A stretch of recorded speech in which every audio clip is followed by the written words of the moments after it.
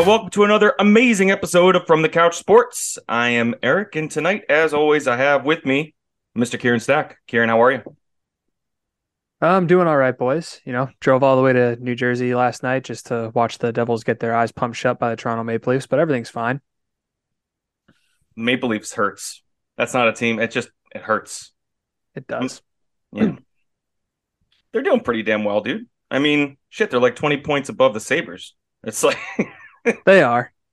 But I I mean, mean, saying that, it's like that's every saying, year though. yeah, no, most years.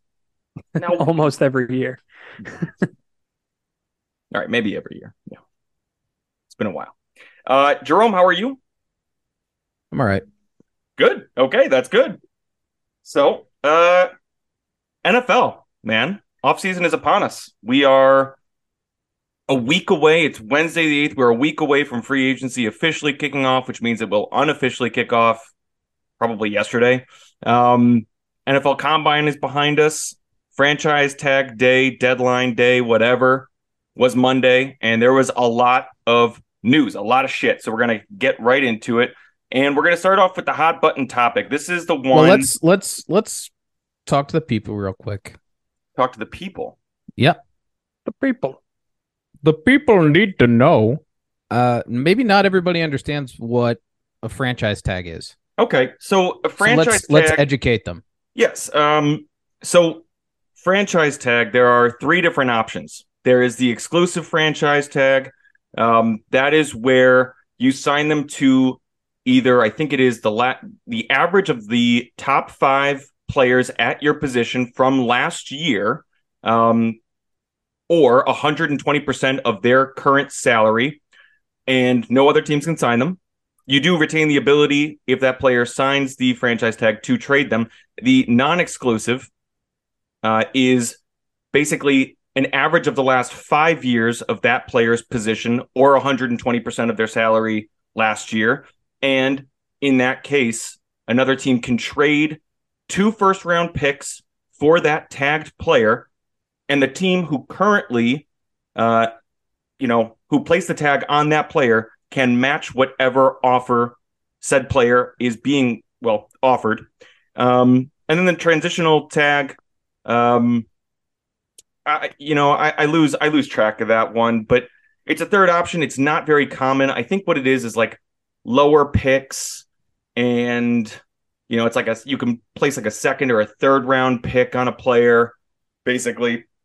But those are the three major terms. Now, what is also significant about a franchise tag? in a non-exclusive, for instance, a player can, I believe that in a non-exclusive, they can be traded up to, I think, week 14 or so, and it still remains under like the terms of the contract or of the tag itself. Beyond that, a franchise tag can be signed anytime, really, during the year. I think up to like week 7 or so.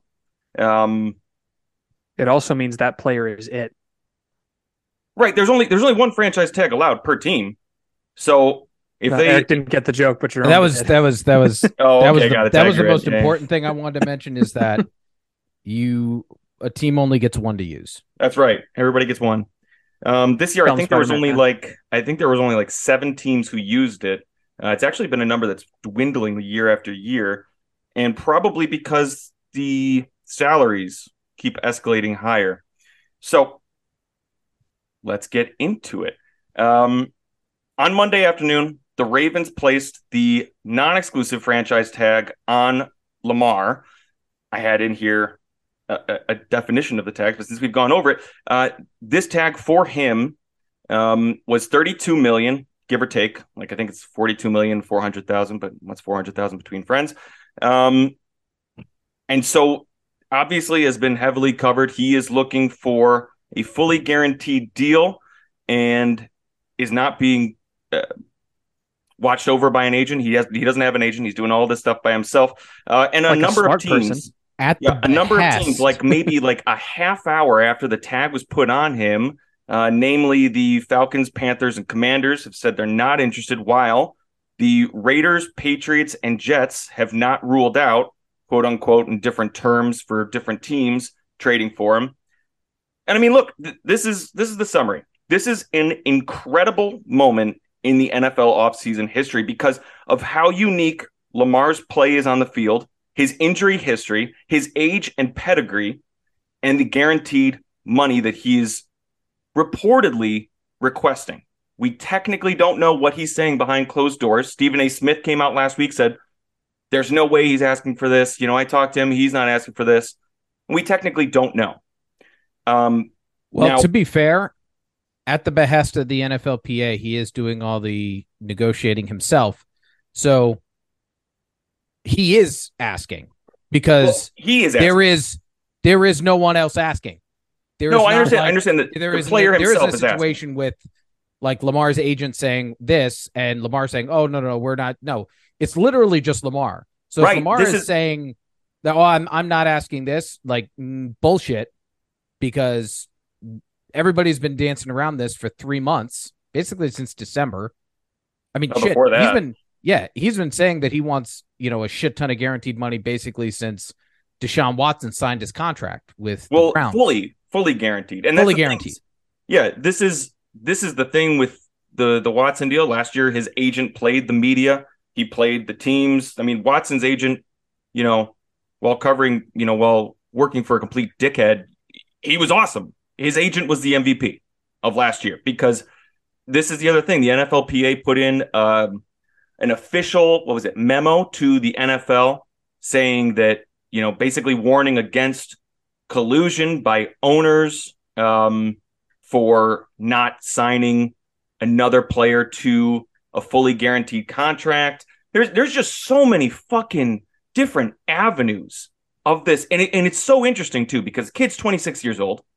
He won an MVP at 22, 23. He's got injury history. That was 4 years ago. It was, but he is, dude. I mean, if you did a whodunit of who's won the MVP over the last, like, does he have? Well, he's got one or two. I mean, he's got more than Dan Jones. He has the same as Dan Jones. I don't know. I think he's got two. Dan Jones has one. Oh, wow. He has 50%. Dan Jones has 50% of him. And he's won an MVP. But he has.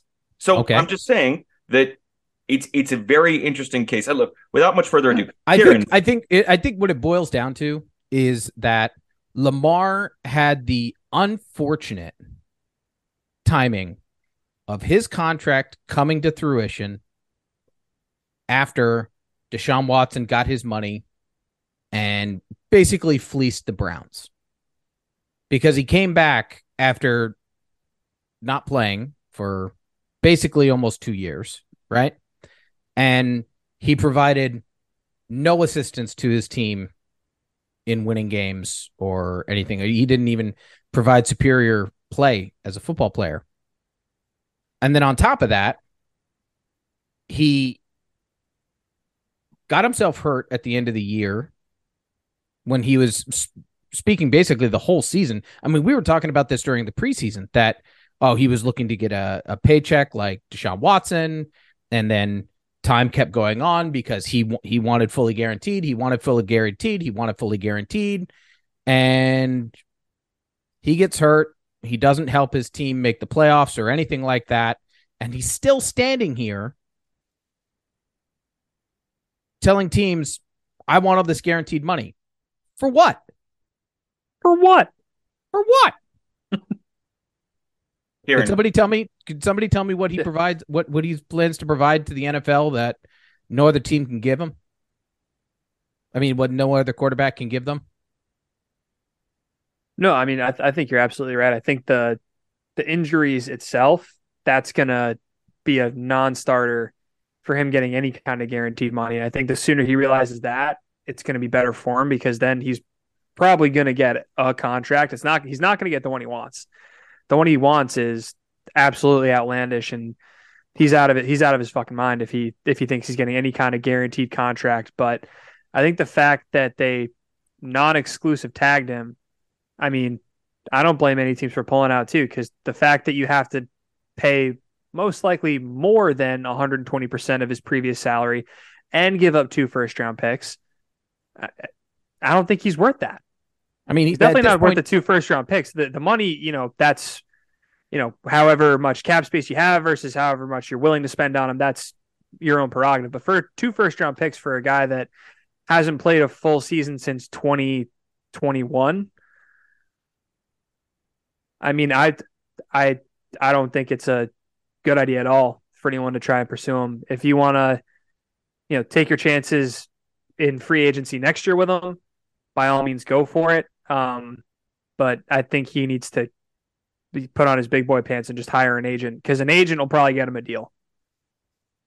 Yeah, totally. I don't think he gets himself a deal. Absolutely agree. And, let's wheel it back just a little bit. I mean, I think that this relationship between Lamar and the Ravens is kaput.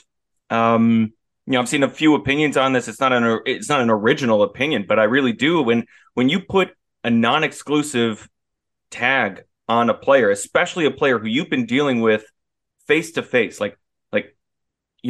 negotiations are not fun. It's like asking a friend for money that you borrowed from them, or that they borrowed from you. Like, it's not a fun ordeal ever. So that's where agents can be that buffer for you. But also, they're saying, hey man, you can talk to other people. It's like saying to your girlfriend, I don't care if you go out and talk to other dudes tonight. Like, go ahead, see what you think. You think that what you have is so bad? Go ahead and see what's available to you. Like that. Yeah, but the difference is your girlfriend is going out and talking to other dudes, and when she comes home, she's not going to fuck you, because that's exactly Lamar. That's is what basically I'm saying. Like, okay, you franchise tag me. I won't be playing for you this year. Yeah, that's what he's fully prepared to just sit. Which I don't know. I think sitting is the absolute worst thing he can do. He'll never be the same. Well, no, I think that there hasn't been a player. I've been right about it every time. Yeah, anybody that sits out has never been the same. It's Zeke Elliott. It's not a good idea, and I think that he's probably Le'Veon Bell. He's OBJ. Probably not going to get an agent. Like, just the way that it feels. I mean, we're so far on the outside looking in, but it just doesn't feel like he's going to get an agent. You don't need to be on the necessarily inside to see the writing on the wall. What does Lamar Jackson do professionally? Football. Okay. Got it. What is something that he doesn't do professionally? Anything else. He certainly doesn't fucking negotiate professionally. What do high-priced agents do? They negotiate professionally. That's what you're paying for. That's what you're paying for. It's the difference between representing yourself in court or paying for a high-priced attorney. What's the high-priced attorney going to do? He's going to use all of his knowledge and his experience with the law to get you off of, whatever charge. What's going to happen when you do it? You're going to be standing there like, well, I didn't do it. And they're going to be like, yeah, we need more than that. And he's not going to know what to say. He does it's a joke. And what's crazy is that the NFLPA is pushing this whole we want this whole fully guaranteed contract thing to be a thing. This is not the guy that you hitch that cart to. No. You want to hitch your cart to an up and coming guy who's healthy and smart. Lamar Jackson is a lot of things. A former MVP, but smart or intelligent. Yeah, I don't list him up there, unfortunately, for him. What's his Wonderlic score? I have no idea off the top of my head. I'll Google it. I bet he took the testing crayon. There. We're also talking about a guy who didn't get a diploma from the University of Louisville. Well, plenty of players don't get diplomas when they go to the NFL. Well, that's what I'm saying, though. Then you shouldn't be right, but you don't have a degree in anything. And it's not you're going to try and negotiate a $200+ million fully guaranteed contract. Yeah. Okay. Lamar's Wonderlic score was a whopping 13 out of 50. Oh my God. Yeah, like I said, wow. Not great. How did he get drafted? Well, how was the NFLP sitting there like, oh yeah, this is the guy we want to change things? Wait, Kieran, the Dallas Cowboys drafted Morris Claiborne, I don't know, 2015 or something like that. He had a 4 on the Wonderlic. You probably get 2 points for spelling your name right. He's a Cowboy. I rescind the point. Yeah, and that was 4th overall. No, I think it's the entire thing is wildly interesting, and it shouldn't be lost on people that what happened last week, and this is why I bring it up. The combine, a lot of quarterbacks threw and ran and jumped and did all these things very well, and so what you leave with is a lot of hype for incoming drafted players on very cheap deals. And they're difficult to get to for some teams because of draft position and trading draft picks. But you're trading draft picks for someone who's going to cost you peanuts. I mean, Dan Jones, we're going to get to it. But think about that contract for a second, and then think about what you pay, what the Bengals have paid Joe Burrow over the last 4 years or 3 years or whatever. So I think the Ravens, the Eagles paid Jalen Hurts. Right. I think in a little bit of a lesser extent, just because they don't get the 5th-year option situation. I mean, they paid Joe Burrow, first round number 1 overall pick money. Yeah, right. Yeah, that's big money. Big money. Hurts is a round 2 kid. He didn't get paid that much. The 5th-year option is a big deal. It is a big deal. But so what I'm saying is, I think the Ravens played this smart in a way because they took that hype from the weekend and they said, we're going to put the non-exclusive franchise tag on you. And you've got all these teams who are looking at all these rookies and saying these guys are going to cost less. It's the old, Family Guy of would you rather have the boat or the box? Well, there could be a boat in the box, but like that's what rookies are, right? They're the box. You don't know what you're going to get. And Blake Bortles is in one of those boxes.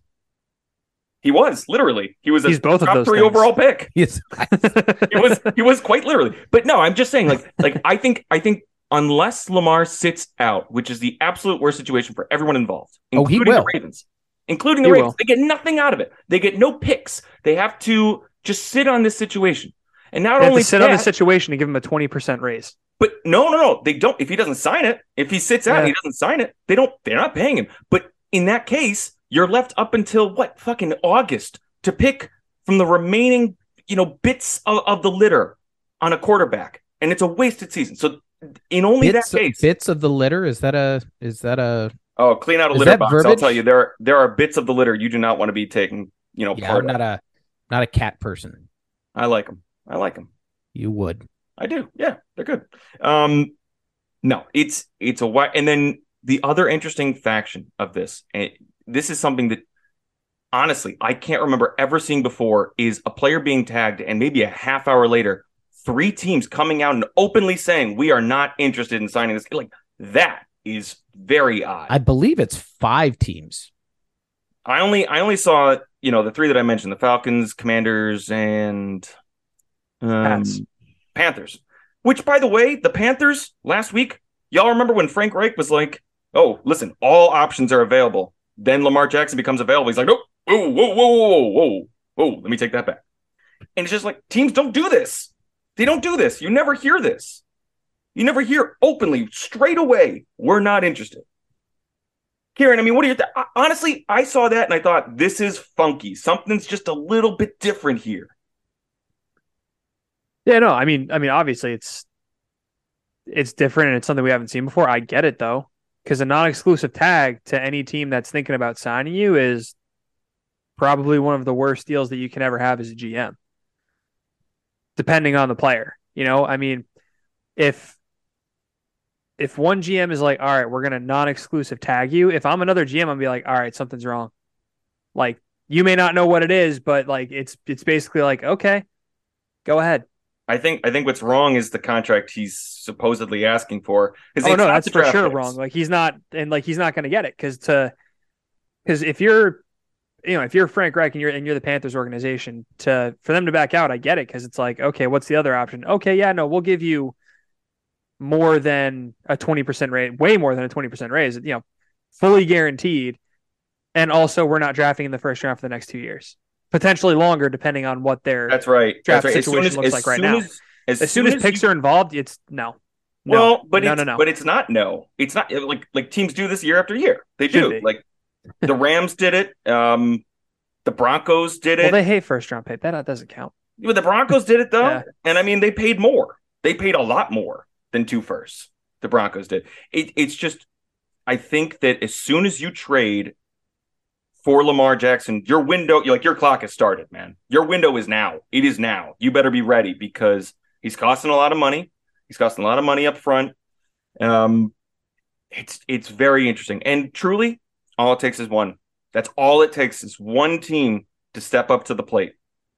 So I don't know. I don't imagine it'll be for fully guaranteed like Deshaun Watson, but that's it. That's, you know what I mean? Like, whatever. Okay, let's move on to the next topic here. We're going to go with Dan Jones. Dan Jones gets the bag and Saquon gets the tag. What a nice ring to that. So Dan Jones, just before the deadline for the franchise tag, signed a 4-year, $140 million contract, and then subsequently Saquon got the franchise tag. Exclusive, by the way. So Saquon's getting paid about $10 million, a little bit over $10 million a year. Well, for this year, upcoming, should he decide to. What a deal. Sign. So apparently the Giants were offering him $13 million, and ended up franchise tagging him for 10. Now, I'm just going to go ahead and kick it off with my opinion for this, because I spent pretty much all year saying how I didn't agree with them retaining the abilities of either of these two players. And yet, look, 4 years, $140 million. Let's just start off with this. Everyone talking about that, shut up. It's not 4 years, $140 million. It looks like it, right? On paper. But it's 2 years and $82 million fully guaranteed. Those years and that money is fully guaranteed. That is a fact. The other 2 years are phantom years that the Giants can get out of. The 2 years, it's a fully guaranteed 2-year contract for $41 million a year. So honestly, I don't hate this at all. I really don't. The franchise tag, the fully exclusive franchise tag for Dan Jones would have been $45 million for 1 year. All right. Now, I don't think Dan Jones is all that in a bag of chips. Honestly, I don't even think he's one chip.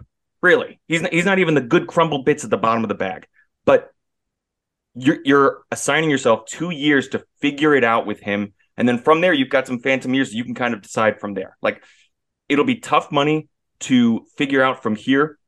But beyond that, I think it's a good deal. I think that the Saquon thing, honestly, a franchise tag for Saquon, I mean, what you are getting is you're hoping for a contract year. You're hoping for him to have another good year. That's what you're hoping for. At most, Saquon was worth a franchise tag. That's at most.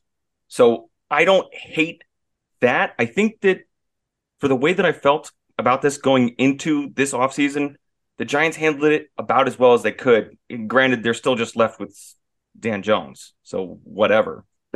Good job. You know, it's like handing your brother the unplugged in controller and him getting to the next level, aka you getting to the next level, and you being like, "Hey man, you did it. Good job." It's just Dan Jones. But those are my feelings. What do you guys think? He's better than 50% of the quarterbacks in the NFL. He is not. And by what metric? I mean, by what metric?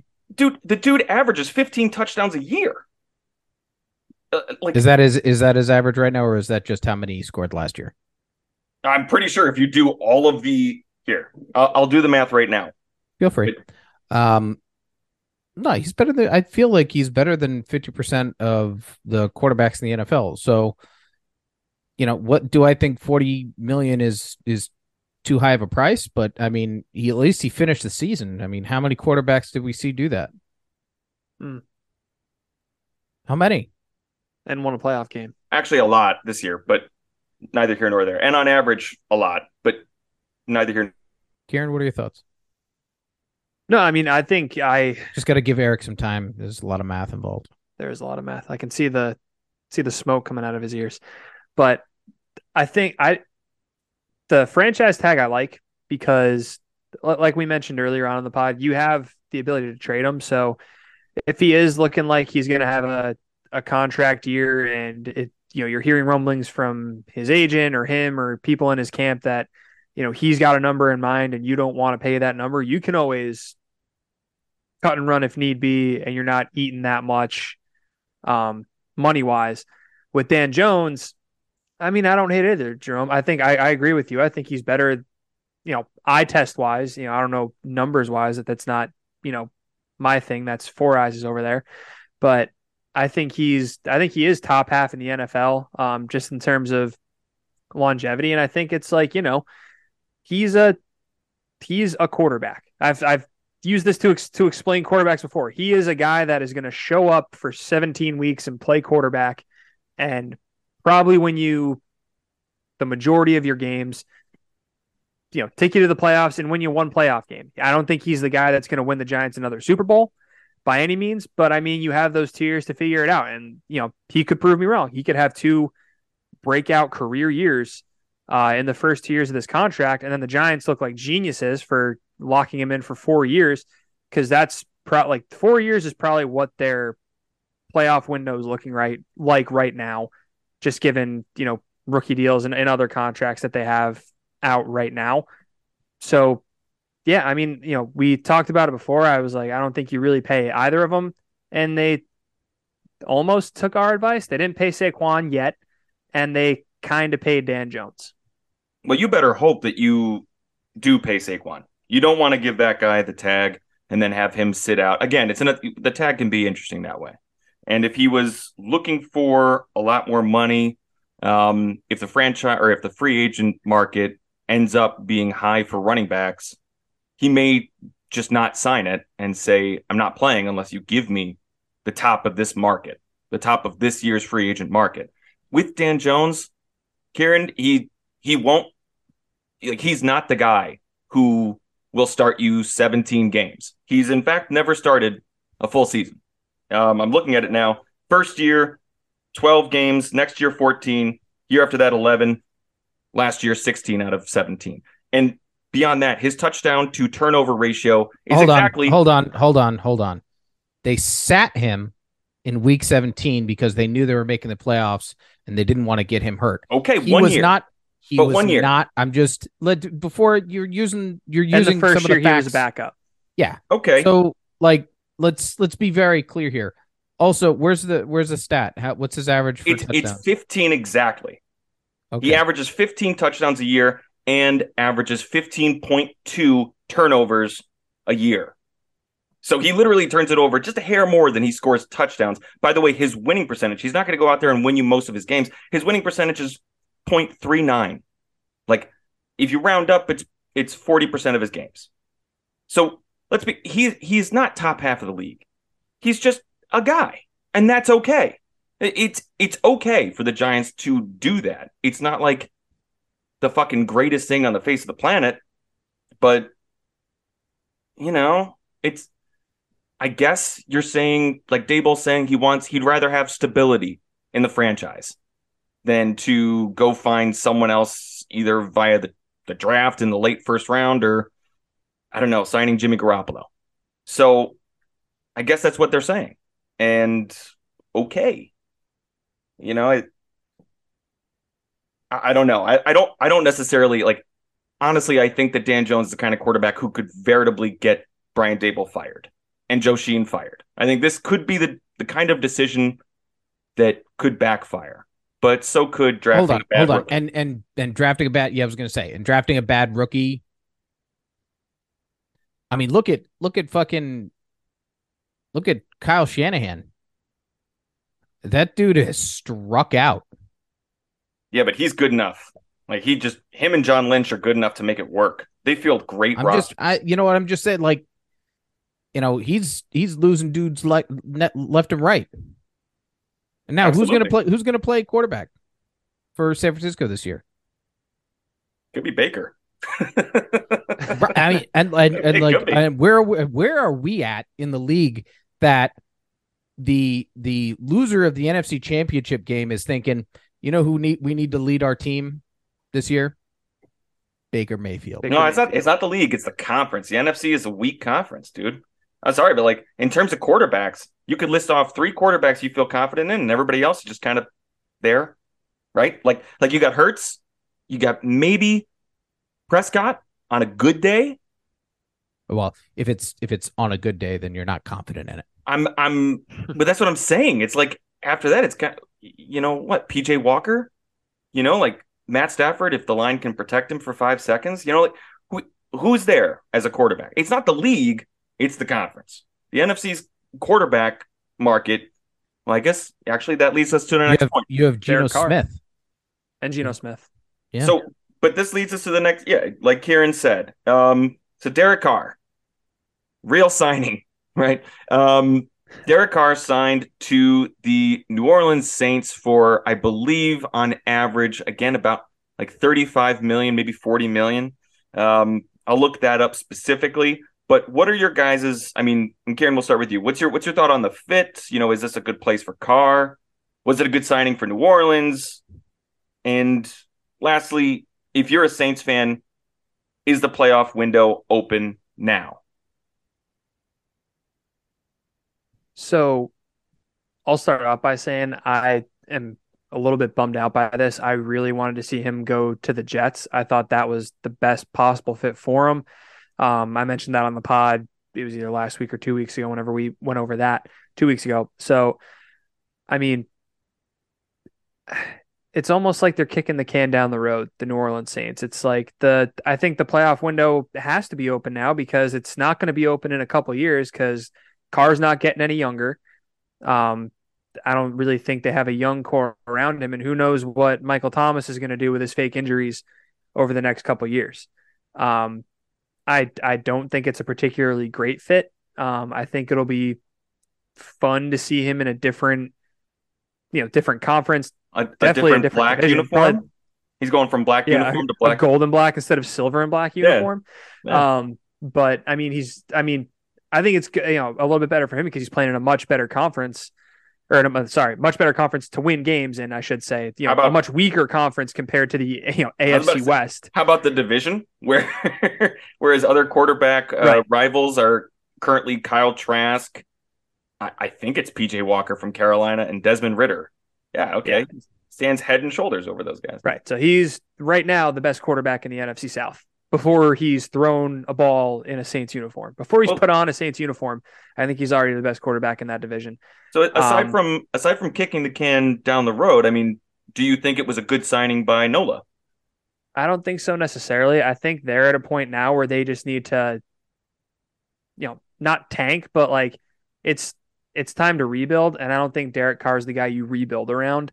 I don't think Michael Thomas anymore is the guy that you can rebuild around. And I feel like that's what they've been doing. They did it with Jameis Winston as well. That was who? I think he said Winston. Michael Thomas. Yeah. Who's that? My point exactly. Yeah. The guy who doesn't play, but they're paying. He didn't retire. He didn't retire 3 years ago. Yeah. He might as well have. Jameis, by the way, is supposedly going to be cut very soon. So yeah, free Jameis. He'll be in Houston. Oh, he'll be free. Yeah, he'll be going back to being a Buccaneer. Yeah, possibly. And Kieran, sure as you're born. I mean, shit, they pay him nothing to play there, and we'll get 5,000-yard seasons out of Mike Evans and Chris Godwin again. Can't wait. It'll be fun. But lastly, do you think their playoff window is? I mean, this is a team still has stars. They were fifth in defense last year. At least DVOA. Yeah, and I think the defense is the one thing that is a good fit for Carr. It's something that I think Vegas has lacked for him the last few years, especially. He's never had. Yeah, never really had in his career. I think the Jets would have been a better fit defensively. I think they have better younger weapons, and I think he maybe could have gotten a little more money from the Jets because the Jets have more room to play with when it comes to rookie contracts. They have a lot of studs still on rookie deals. They don't, man. I did a lot of looking into this. They are not in a good way, the Jets. It seems that way. It ain't. It's like they had the O'Roy, the D-Roy, and they have the Williams brothers that are both on rookie deals. They have a lot of rookies. They do. But they have a ton of free agents. They have a lot of money going to weird places. Like they're either their team is in so much flux. Like I don't think they're a good spot for a big name quarterback, like a guy who's going to command 40+ million a year. I really don't. I mean, I wouldn't say Derek Carr's a big name quarterback. Well, he's big paid. I mean, that's big enough, right? That's big enough name. Look, the Jets, I'll put it like they have 7 free agents on the offensive line, 2 of whom are starters. Their left tackle didn't play all last year. Their best offensive lineman had a 71.8 PFF grade. Their right tackle, who's a $17 million cap hit, which is, I think, like top 3 in the NFL, had a 56.8 PFF grade. Corey Davis costs $11 million this year. By the way, Devontae Adams this year costs $14 million. And he's a $666,000 mark of the beast, dead cap hit. So he's probably getting cut. Breece Hall, if he follows the same trajectory as J.K. Dobbins, which is rumored to be the case with his injury, is likely not to be a full go until week 14. Like this is not a quarterback away team. It just feels like it because they had a great draft last year. Like that's it. They're gonna have to pay Quinnen Williams huge fucking money, like top of the market money. They're gonna have to let their other defensive tackle go. Carl Lawson's gonna have to go.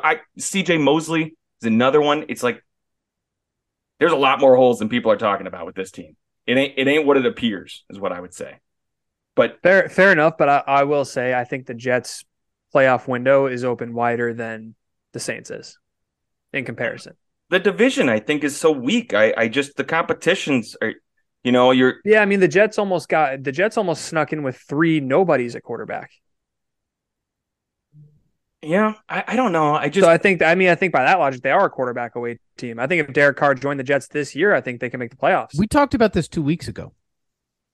Yeah, and I don't agree. You guys said it. I don't agree. Look, we think they're a quarterback away. You guys remember Mike White getting absolutely pummeled in a game where he got hit like 18 fucking times? You think it's a quarterback problem? What's your point? You think it's a quarterback problem? Their offensive line sucks. It's terrible. You want to put $50 million a year behind that offensive line and say, go get us W's? That's not how the NFL works.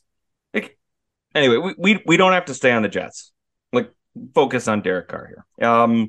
Jerome, all the same questions are there in front of you on the one sheet, so I don't have to repeat them. Go ahead.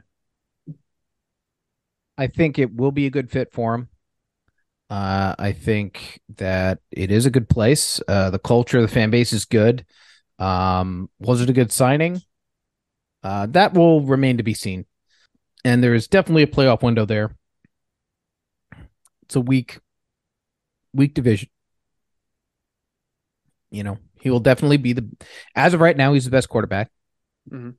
Their biggest issue right now at this time is they don't have a running back. Correct. Yeah. They do not have a good running back. Alvin Kamara was a good running back at one point. That is no longer the case. On top of the fact that he has legal issues, so you can basically consider him fucking gone.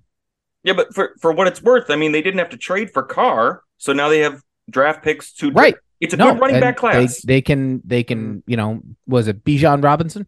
Well, yeah, I don't know that they. I don't know. He's the top running back. No. I know who he is. I'm just saying I don't think he's slotted for them. The people don't. I know shithead. He's awesome. If you haven't watched Bijan Robinson's, this time I'm talking to Kieran. Watch his highlights. He's fucking phenomenal. And if you're worried about how to spell it, like Dijon Mustard, but with a B instead of a D. Big facts. B for Bravo. Bijan Robinson. Maybe we should, as a podcast, maybe we should call him Dijon Mustard. Or no? What do you think? Bijan. No. Call him Bijan Mustard. Bijan Mustard? Yeah. We'll see. Any hoozles. So I think that's what's going to really hold them back is they need a strong running back. Chris Olave, fantastic. Yeah. And based on their evaluation of Olave and a win there, they can, now we know out of modern wide receivers, now we know what we're looking for. Let's look for the next Chris Olave in this class, try and get him in like a second or third round or something like that. If you really want to bolster that team, you want to pick up somebody in there is so much free agency. I mean, there are so many players just floating out there. Bobby Trees, a nice veteran to come in and just, if nothing more than to be a wide receiver 3 who's going to provide solid experience, because Michael Thomas is not that. No, but I've got a point on that later. I've got a situation for that later. I think so. And just to quickly go over it, really, I agree with Jerome. I think it's a good culture. I think, Kieran, they can't build the way that the Saints have fucked their cap situation up so bad. Like, they keep kicking. You're right. They keep kicking the can down the road, and they just keep having to pay players. Like, they can't cut Cam Jordan because he costs so much to cut. And they got to pay a 34-year-old defensive end like $13 million, which is a fucking high salary for not as much production as the Cameron Jordan that we were used to in the 2010s. So, they're a veteran team. Their window is now. They can't rebuild yet. They've got to go all in. And I thought it was a good fit. I think the playoff window is definitely open. I like it. Okay, so like I had mentioned, next week will be the beginning of free agency. Obviously, sometime probably late April is the draft. So we're going to kind of predict some offseason moves to come. All right. And I will start it off with kind of a little bit of a hot take. This is just my opinion, but hear me out. The Seahawks draft Anthony Richardson at 5. Now, I really like this. And the reason why I really like this is because you just signed Geno Smith to 3 years, 100,000 or 100 million. Sorry. And it's probably 105, I think, which I imagine is really just a 2-year deal, with the third one again being flexible or an easy way to get out. But this is why I like this. They've got a good roster. It's not great. It's not crazy awesome, but realistically, with Geno, with the pieces that they have, the offensive line that they just drafted last year, Tariq Woolen, they're not going to get another crack at a top 5 pick, a top 10 quarterback for years. And we like Geno, right? We enjoyed last year, but we know what we all see Geno for what he is. He's potentially a one-hit wonder, and he's potentially a nice reclamation project, but he's not the face of the franchise for the next 10 years, right? Like, probably not. And so you've got 2 first-round picks here. I say take a guy, and this is also a great spot for Richardson. Richardson is literally the greatest combine quarterback of all time. He graded out at 100% in terms of the field for what any quarterback has ever done as a whole, right? But his passing mechanic, he leaves a lot to be wanted when it comes to actually being able to play the position. But with Geno in that system, in that situation, he has time to develop. Geno's gonna have the job next year, potentially 2 years. I love this. They've got another first-round pick at, I think, 22. You take him 1 pick before the Lions get the opportunity to, if they want to.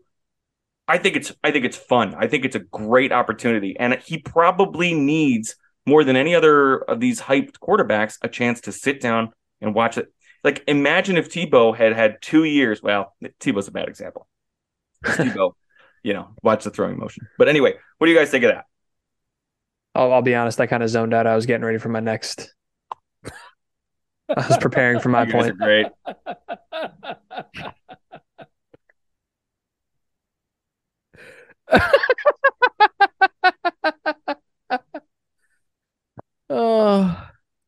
Bullet points. Anthony Richardson at 5. Geno is the starter for the next 2 years, guaranteed. Therefore, he can sit down. They've got another first-round pick. He's a project. What are your thoughts? I feel like an investment like that, people are too quick to use it. And I also feel like the fan base is going to want him to start, because despite the fact that Geno defied all odds, and I don't think that's disputable, it is not disputable. He defied all odds with the season that he had, surprising everybody. They're going to want Richardson to be in there faster than he should. Mm-hmm. And that's my biggest worry about that, is that's a lot of investment on the most physically gifted athlete in the combine at the quarterback position that we've ever seen. Now, I also am Irish, and I have Irish Alzheimer's, and I'll forget everything but a grudge. Because I remember hearing this same fucking thing about Kyle Pitts. He's the most gifted athlete that we've ever seen at the combine at the tight end position. He will revolutionize the tight end position for this galactic empire. No, he didn't. He didn't. He's been a huge fucking disappointment. He'll continue being a disappointment. Same college team too, by the way. I would say it's like both coming from the same offense. Imagine that. So, like, so much of me is worried about like this. Oh, he's such a gifted athlete, and okay. Honestly, I would rather take a better player who has a higher football IQ than a physical athlete, because I think it is also undisputed that Fields is an absolute fucking athlete, but the dude couldn't read a defense even if he was able to press L2 in Madden and actually be able to zoom out on the field and see everybody. You know what I mean? Like, gifted athletes, great. But are they good at playing football? Like, the mental aspect of all of that, being able to read defense and respond to things and all that stuff. I don't care what his fucking 40 time is. Nobody cared about Tom Brady's fucking 40 time. He's the GOAT. Why is everybody getting so wrapped up about how great of a fucking athlete? All the best athletes didn't last 5 years. Well, okay, then let me widen it out. Robert Griffin was a great athlete. Do you argue? Let's say he's a commentator now. Let's say C.J. Stroud, Will Levis is available. Other top prospects. I mean, is it just a Will Richardson? Because I really think this is a good place to sit and watch the game for the next year plus. Let me ask a question, real quick, and we'll go back to that real quick. Do you think Joe Burrow was picked 1 overall because of his athletic ability? I mean, yeah, in a way. I mean, throwing the ball is an athletic ability. No, that's a skill. That's a skill. Arm strength. I'm sorry. Arm strength is a skill. No. He wasn't drafted. No, athletic ability, 40 time, vertical. Joe Burrow's got some legs on him. Your long jump. Joe Burrow's a runner. He's a good runner. Absolutely, he is. He's got some good legs under him. Probably got like an 80 Madden speed. He can run, but he is not physically gifted with running. Right, but so I mean, the question I can think of 10 starting quarterbacks that are faster than him. Actually, I could think of half the league that has faster quarterbacks than him. He was the whole package. It was Burrow, as well as being he wasn't the whole package. I mean, I don't know. I mean, weak knees. Weak knees after he joined the NFL. Yeah. I mean, that's my biggest concern with that. Okay. No, right. And I don't know. I feel like we've had more exceptions to the rule that first round draft pick quarterbacks are successful than we have, not. That's very true. And now that I know what the hell we're talking about, it's literally in the bullet points. It is in the bullet points. But I think the main thing for me is that I feel like, they got Geno on a pretty team-friendly deal compared to what other quarterbacks are getting, around half of what the top quarterbacks are getting annually on average. And you got a good term on it. So if it goes to shit next year, he's going to be, decent enough trade bait to get something for him. And then, at 5th overall, I mean, the Seahawks were ranked 25th in defense last year. So, I mean, I feel like number 5 is a good time to go after one of the 15 draft eligible Georgia Bulldogs. We're talking, you can they have 15 draft eligible defensive players this year, and they had the most electric defense in college football. And I'm not even saying you go for a guy like Jalen, because he's damaged goods, and I'll get to that in a second. But plenty of other pass rushers, plenty of other defensive backs that can help shore up that defense that's been struggling since like 2015, 2016. Yeah, I think so. Yeah. So I mean, I think a fifth overall pick is better served on a defensive asset in one of the better defensive classes in recent memory. Okay. I think with Geno as a franchise, you should be looking for the next answer already, and I don't think they're going to get another crack at a top 5 pick for years. I just like almost probably a decade. So I think now is the time. This is the moment. Just give it a shot, roll the dice, and see what happens. Jerome. It is my feeling that Miles Sanders signs with Denver to supplement the backfield for Sean Payton. I think with his rushing pedigree, his good locker room presence, Javonte Williams could benefit from working with him coming off of injury. Miles Sanders is used to working in a running back tandem or trio. So I don't think that's something that would, bruise his ego. That's, that's something he's known for. And therefore I think it would be successful. And I think, it'd be a benefit to Denver. Yeah. I mean, I think this would be a great move for Denver, especially seeing as, they definitely can't throw the ball right now. So I feel like shoring up the backfield is definitely the move, since they're, kind of tethered to the sinking ship that is dangerous.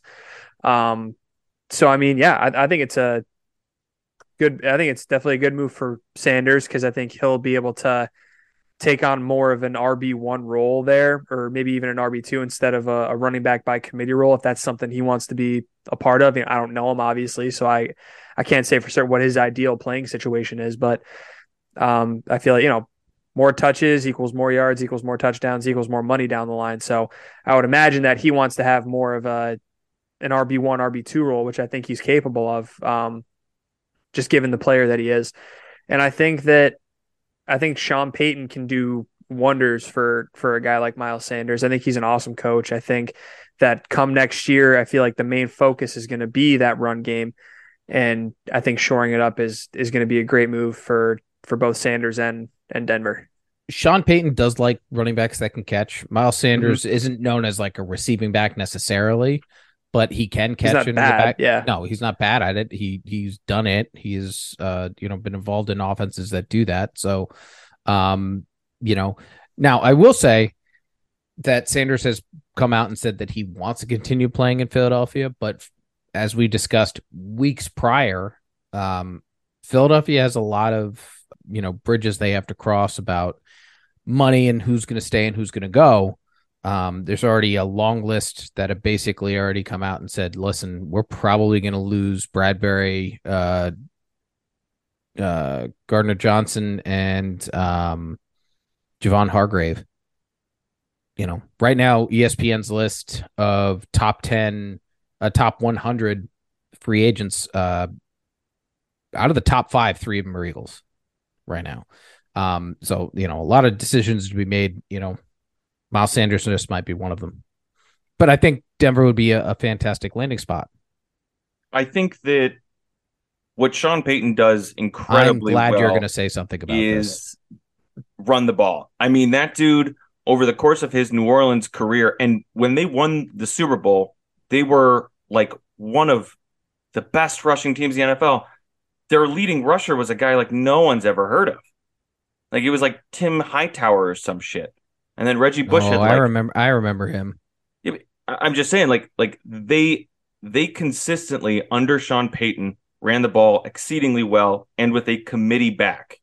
He was somewhat of a pioneer in creating the running back by committee situation that the NFL currently lives in, because he popularized it before it was really big. So I think that Denver getting a running back, another, high profile running back, drafting a running back, I think that sounds like a solid move. And I think it sounds like a solid bet. Sanders, I don't know. Sanders, David Montgomery, Kareem Hunt, there's a lot of free agent running backs, and like we already said, a good draft class for running backs. I think any one of them is likely to land in Denver because Javonte Williams may never be the same again, and he's not going to play for quite a while into this next upcoming year. Okay, Kieran, go ahead. Yeah, so my postseason prediction right now leading up to the draft is that Jalen Carter, probably the top defensive prospect in the country, is going to go way down in the draft after his recent arrest and the involvement of a car crash that killed a University of Georgia staffer and one other. Awful story. Hate to see it. Bonehead move on his part, fleeing the scene of an accident like that. I think it's going to cost him millions. And I think that's obvious, but I think he even falls out of the top 10. And I think he goes potentially as low as Green Bay at 15. But also just looking at it again now, I guess it is possible he could go to the Texans at 12 in a pick that they were acquired from the Cleveland Browns in the Deshaun Watson deal, I believe. But I think that's the most likely situation just because I feel like no one's going to want to touch him in the top 5 anymore. I could see the Cardinals maybe just because they're, defensive line starved this postseason, especially with Kyle Allen now approaching free agency. They might try and really lock him down, or if they can't, they maybe they do go for a guy like Jalen Carter. But I mean, this is a kid who I think I'm looking it up now. His prospect grade was a 7.05, which on their scale equates him in the 3rd tier, which is a Pro Bowl talent. So the kid's got, the athleticism, but to Jerome's point, stupid mistakes. And yeah, he's a kid, but I mean, Christ, something like that, that's inexcusable for me. If I'm a GM, that's something that is going to make me run for the hills, especially when I can get 14 of his other teammates that can do, similar job to him. He wasn't the only guy leading that defense. There was plenty of others to choose from that can go for higher picks than he will. I think Green Bay is most likely just because, they love a good problem child. And I guess the Texans do too. But I guess what's your guys' thoughts? Do you think he falls that low? Do you think he goes Houston? Do you think he goes Green Bay, who's trying to shore up a defense of its own right now to maybe even try and get Aaron Rodgers to stay? I think that his legal issues create a huge question mark, and we don't know when they're going to be resolved. I mean, he could put this off. What's that? Or if they're ever resolved. Or if they're ever resolved. He thinks that he will be cleared of all charges. We've heard that before. But, I think that it's potentially, I think he could drop well below the 1st round. If this guy is going to be someone who's locked up, if he's going to have, major issues, if the NFL is going to, that's another thing. The NFL, well, actually, the NFL can't do anything. Yeah, but the NFL can't do anything. It happened, an NCAA time. So I don't know. I could see it. I think middle of the 1st round feels right at this point because you do have to have, major character questions. I don't think that Green Bay is necessarily a place I would choose. Arizona feels a little bit more right, but Green Bay has Kenny Clark, who they pay a lot of money to and who's still a good player at nose tackle. So I don't know. I think the kid's an unreal talent, yeah. And it's very unfortunate. And a lot of this, he put himself in this position, so I don't feel too terrible for him. Plus someone's died. So, Jerome? So if I were running a team, I wouldn't touch him at all. It's my distinct hope that the Dallas Cowboys pick him with the 26th pick. Oh my God. And he never plays a down of football and they waste their pick. That's right, Kieran. Fuck you. Fuck the Cowboys. Man, I was going to be mean to the Cowboys in my next one, dude. Why do you got to be mean to them now? It's just what I do. That is what you do. I don't even know why I asked. Yeah. That's on No, me. it's We're not talking about bad decision making like he got caught with alcohol in his dorm. I almost said barracks. Or he knocked up one of the TAs at the university and blah blah blah. Like, it's not. I mean, we're not even talking about a DUI. Like, the kid made one mistake. Like, there's a bunch of calculated mistakes that go into driving a car scene of an accident, and then two people being killed. Oh God, what was the name of that guy that played for Vegas? Henry Ruggs III. Oh yeah. Is he playing football? He's not. I mean, I'm sure he plays a form of football, just not in the NFL. Being involved in vehicular manslaughter is a pretty big fucking deal. So yeah, he could be talented physically, but he's a fuck up, and the only place he belongs is on the Cowboys or in jail. Yeah, man, 6-1, really. Those highlight reels of him are fucking ridiculous, and it's all gone. It's too bad. It's too bad that he couldn't just not do that. Hey, Kieran, quick question. Did you ever drive a car and then get your friend and one of your teammates and one of the people that you worked for killed? No. Eric, same question to you. I don't think so. You good? I know I haven't. Nobody I know or have worked with has done that. And as far as I know, neither of y'all have experienced that either. I know that because if that had happened, we would fucking talk about it. So, or we wouldn't, because we'd be in jail. Right. So, kind of the point is that this is not a normal thing. This is not an oopsie. This is not, hey, look at this talent. This guy is a classic fuck up. Okay. And you need to move the fuck on. Speaking of which, because we're getting long in the tooth here. Yeah, that's what we do. I teased this about the Saints, and when it comes to receiving options, number one, you got to get rid of Michael Thomas. I just don't re-sign him. But don't even entertain it. Don't do that. Instead, I've got a name for you. Derek Carr played in Vegas, and one of his favorite targets was one Hunter Renfrow. One of the main free agents this year. It's actually a terrible year for wide receivers in the free agent market. Like, really bad. I really like the Saints to sign Jakobi Meyers off of free agency from New England. He is a possession receiver. I like Olave's ability to stretch the field, middle and deep targets. Meanwhile, Jakobi Meyers can play that Hunter Renfrow role for the Saints. Jarvis Landry, don't have it anymore. Love the guy. Great character player. Fun watch. He had that great speech in Cleveland. He don't got it anymore. They need other receiving talent. And I like Jakobi Meyers to fill in that role well. Short yardage, third and Renfrow, third and Meyers. I like it. Boys? Nah. Only because my next point is also about the Saints and someone who they should pick up in free agency. And now I realize that's why you didn't put your notes in the one sheet about this.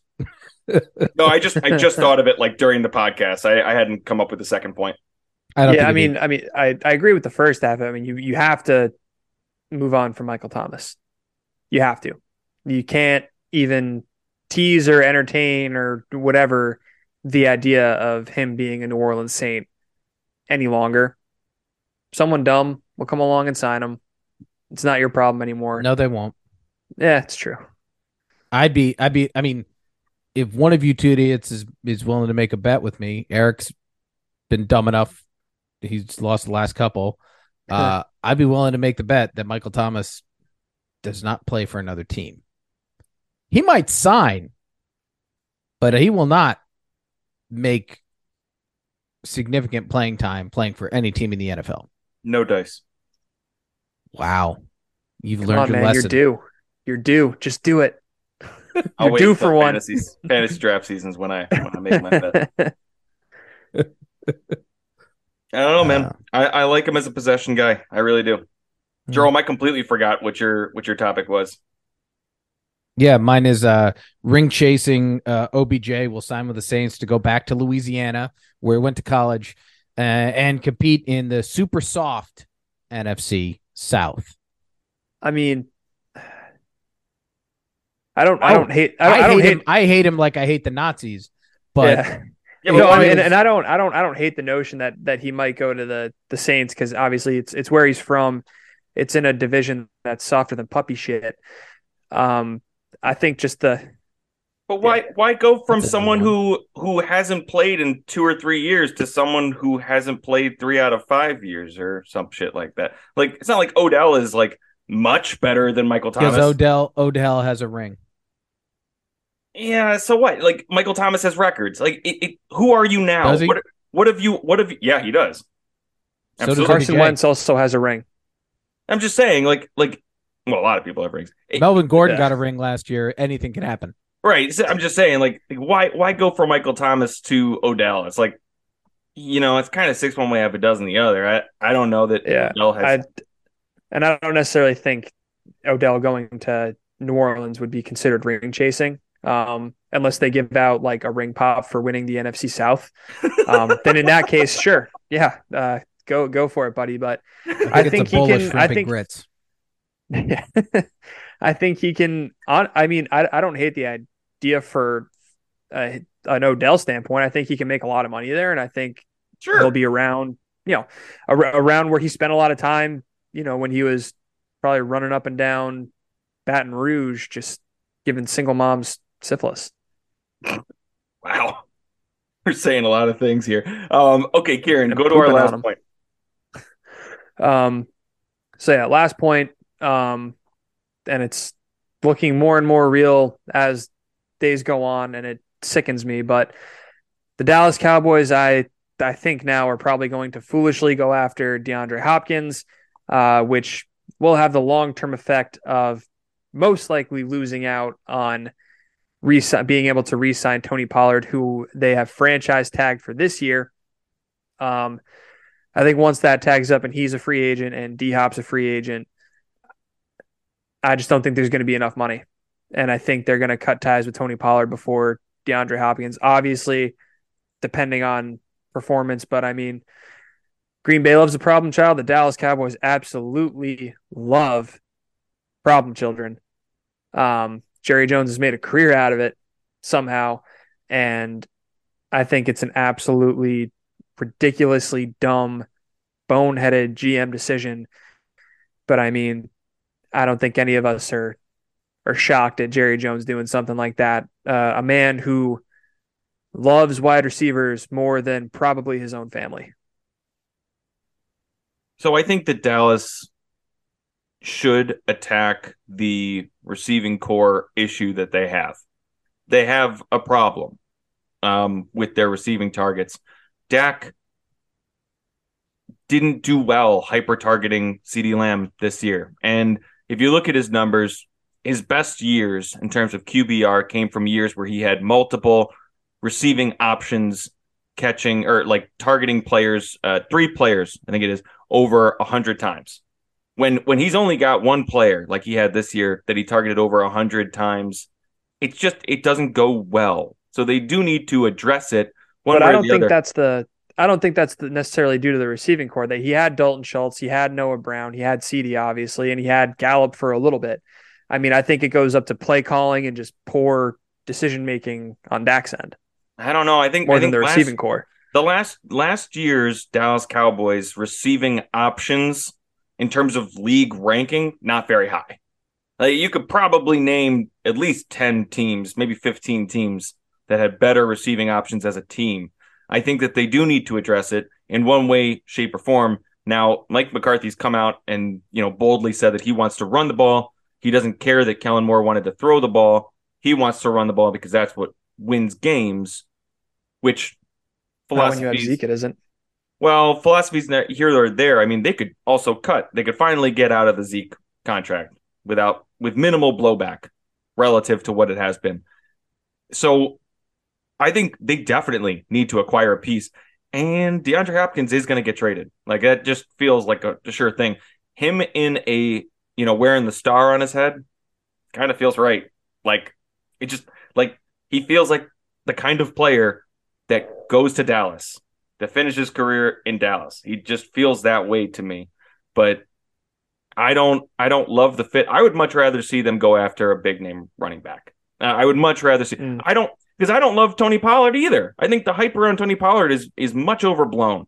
This guy has come out and said that he's not an RB1. He's come out and said that his body isn't able to handle that kind of tax, that he carried the ball something like 15 times and he was just gassed on the sideline and he needed a break. And like he was just watching the clock.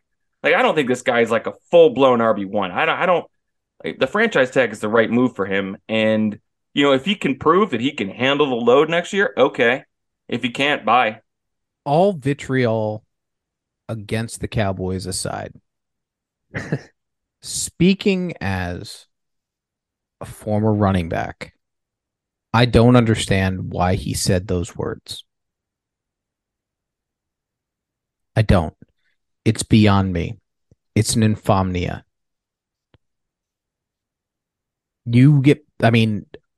There's a million former running backs in this world that would kill a room full of people with their bare hands for the opportunity for what he's been given. If you're tired, if you're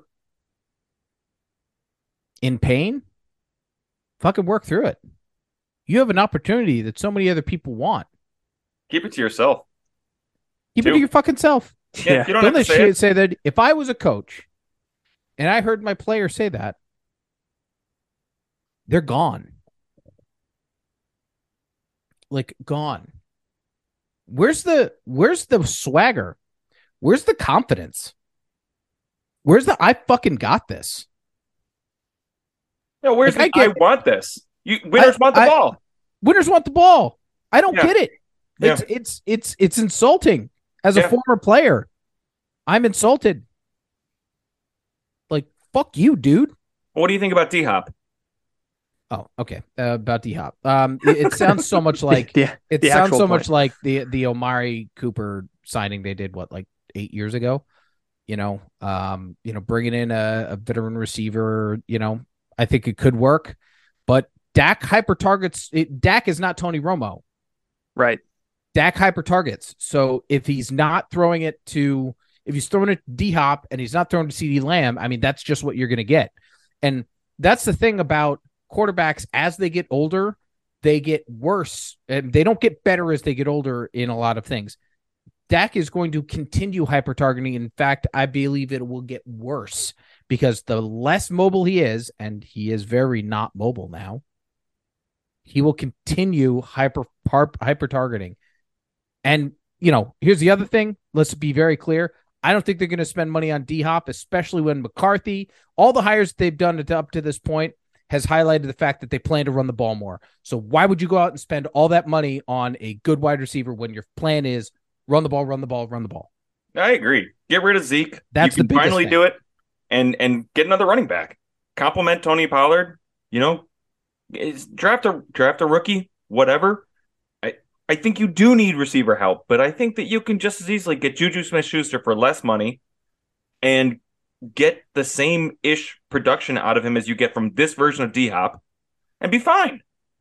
God, if we sign Juju, that might be the final straw for me. Please. Oh, God. I love everything I'm hearing right now. Make it happen. Make it happen. No, I say it. Karen, the glutton for punishment. Who's going to be your NFC team then if you decide to go? AJ Brown would fucking love that. Oh my God, seeing Juju Smith-Schuster twice a year. All right, quick, Karen, who would your next team be? Oh wait, the Bills. Yeah. Well, okay. No, who would his NFC team be then? Oh, okay. If he went away from the Cowboys, Saints. Derek Carr, baby. Fair enough. I like it. Okay, boys, I think that's about it. I think that's it. That's definitely fucking it. All right. It was a long one. We're very excited about the offseason, as you could tell. Happy hunting. I don't know. Boys, say goodnight. Boys, say goodnight. Good night. Good fucking night.